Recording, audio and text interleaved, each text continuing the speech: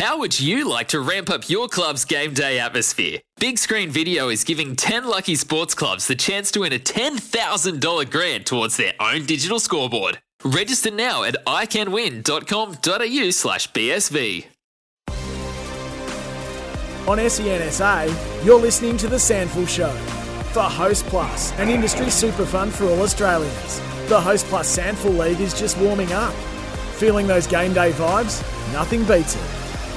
Welcome back to the SANFL Show. Thanks to Host Plus, an industry super fund for all Australians, run only to benefit its members. Search Compare Host Plus today. Miles Fitzner, Andrew Hayes, as we've joined by, Hazy, a superstar of the competition he was. Two-time premiership player at Norwood, four-time advertiser team of the year, state ruckman and three-time runner-up best and fairest at the Norwood Football Club. He hates me saying that. His name is Sam BAULDERSTONE and he joins us. How are you, Balders? Good, Miles. How are you, mate? It was actually 5 times and 4-time runner-up. Sorry, four-time runner-up, mate.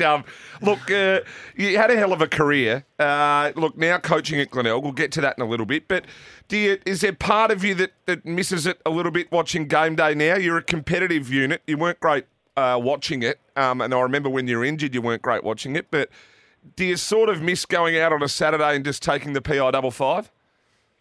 The past 2 weeks with the weather, I certainly haven't missed it. But most weeks, I know, like you said, competitive people are always competitive, and you do get those itches every now and then. But certainly happy with the decision I made to stop playing. Mate, when you look back and I suppose the premierships and things like that, what's the first sort of feelings that come to mind?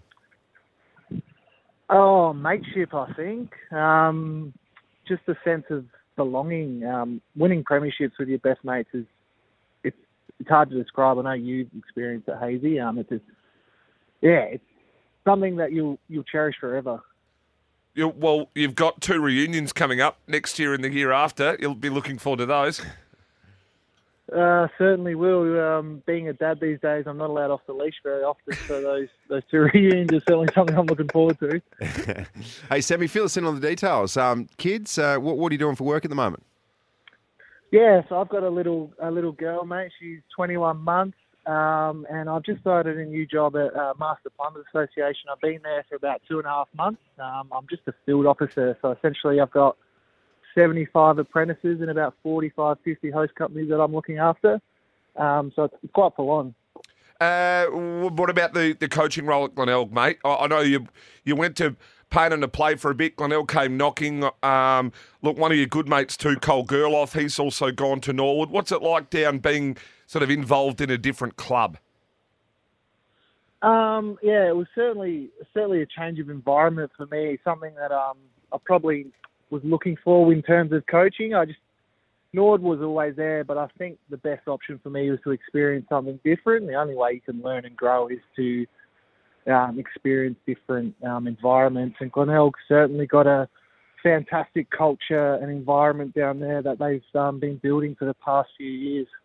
So what is the plan, Sammy? Can you see yourself taking the next step with your coaching? At this stage, I'm just quite comfortable as an assistant coach, mate. It's quite a bit of work. People probably don't realise the amount of work that you put in as a coach. You're always thinking and there's always something happening. But into the short term, it's just the assistant coach role for me at this stage. So what are the players like these days compared to maybe when you were playing? Is it a little bit different the way that you handle things like feedback and all those sorts of things? Oh, it probably is. Certainly from when I first walked into the doors at Norwood, the direct feedback and sort of criticism you got was very eye-opening and just hit you between the eyes, and it probably stepped away from that as my career went on. And even now, you've just got to manage people and understand what sort of feedback they can take and how to approach it best. Thoughts on the mid-season draft? It sort of wasn't around a fair while ago. Now they're sort of picking the eyes out of it. I know you're getting looked at by clubs back later in your career, earlier in your career, should I say. But now with the mid-season draft, you look at players and go, geez, he could go or we might lose him. Is it something that you're sort of watching saying, oh, well, geez, I wish that was around when I was around too? You would mean hot property, Sammy, if there was a mid-season draft when you were in your prime? Oh, from a playing point of view, I certainly would have liked it to be around when I was a lot younger. But from a club point of view, you can never knock a player. They're always playing state league to play at the highest level, and to get opportunities mid-season to go and live out your dream, you never knock a player for that. In terms of what it does to a club, it just, I guess you have to restructure and adjust to losing quality players. But the AFL is the AFL, and the mid-season draft's here to stay, so clubs are just going to have to adapt with that. I'll get your thoughts on some ruckmen around the league, Boulders. No one dominated the hit-outs and clearances more so than you. You were well ahead. Harry Boyd for Norwood is probably doing that this year. Is there a couple of ruckmen around that you really look at and go, geez, they might have been difficult or this sort of changed the way the ruck job's gone about it? Well, Keegan Brooksby and Jared Redden are still going about their business, and obviously they were a great challenge when I was playing. But, yeah, in terms of the quality of ruckmen, they're probably... Big men are hard to find these days. They certainly don't grow on trees, but the league's in good stead. There's certainly enough talent there in that area. Miles, yeah. So you speak about big men and then big men in general across the ground. How big of a loss is Sam Durden? Yeah, mate, he was probably the number one defender in the competition. His interceptability was fantastic, and just his ability to shut down the best forward. You find it hard to replace players like that, but I know at the footy club we've certainly got three young kids in Jared Moore and Kitschke and Jared Parrish, who debuted on the weekend, that get that opportunity to come in and fill a void that Sam's left. What sort of player have the Crows got in Brett Turner?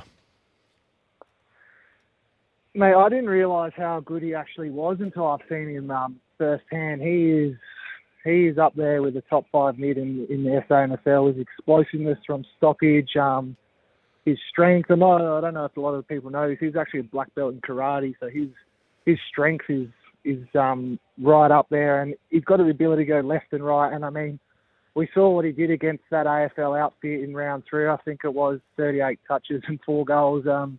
They certainly got themselves a good one. Sorry, Hazy. They've really drafted him off the back of that game, haven't they? Well, yeah, but I think he's been building towards that. So moving across to Glenelg last year, like his season last year was sensational. Team of the year. He top 5 in the BNF, I think he was. He really stamped his authority on the game. And then that game against the Crows, they had Pedler, Haitley, Berry, so some quality kids in there, and he really made them look like the young kids they were.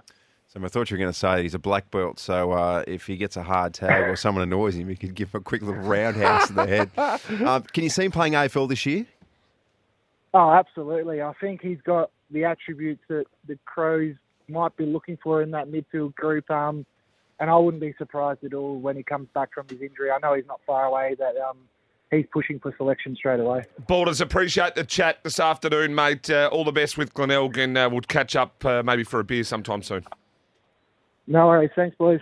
Sam Boulderstone there. What a career he had, Hazy. Huge career. Yeah, he was just one of those players who was so rock solid, so consistent, and like you said, he was a master of his craft with the taps. He used to joke about like the hit-out differential before a few of the games. He'd say, I've got him by 25 today. I've got him. And he would, and he'd go out, difference. And it was spot on. He'd have him by 15, 20 hit-outs. He'd do it exactly to a T. That's all we've got time for, mate. Good show.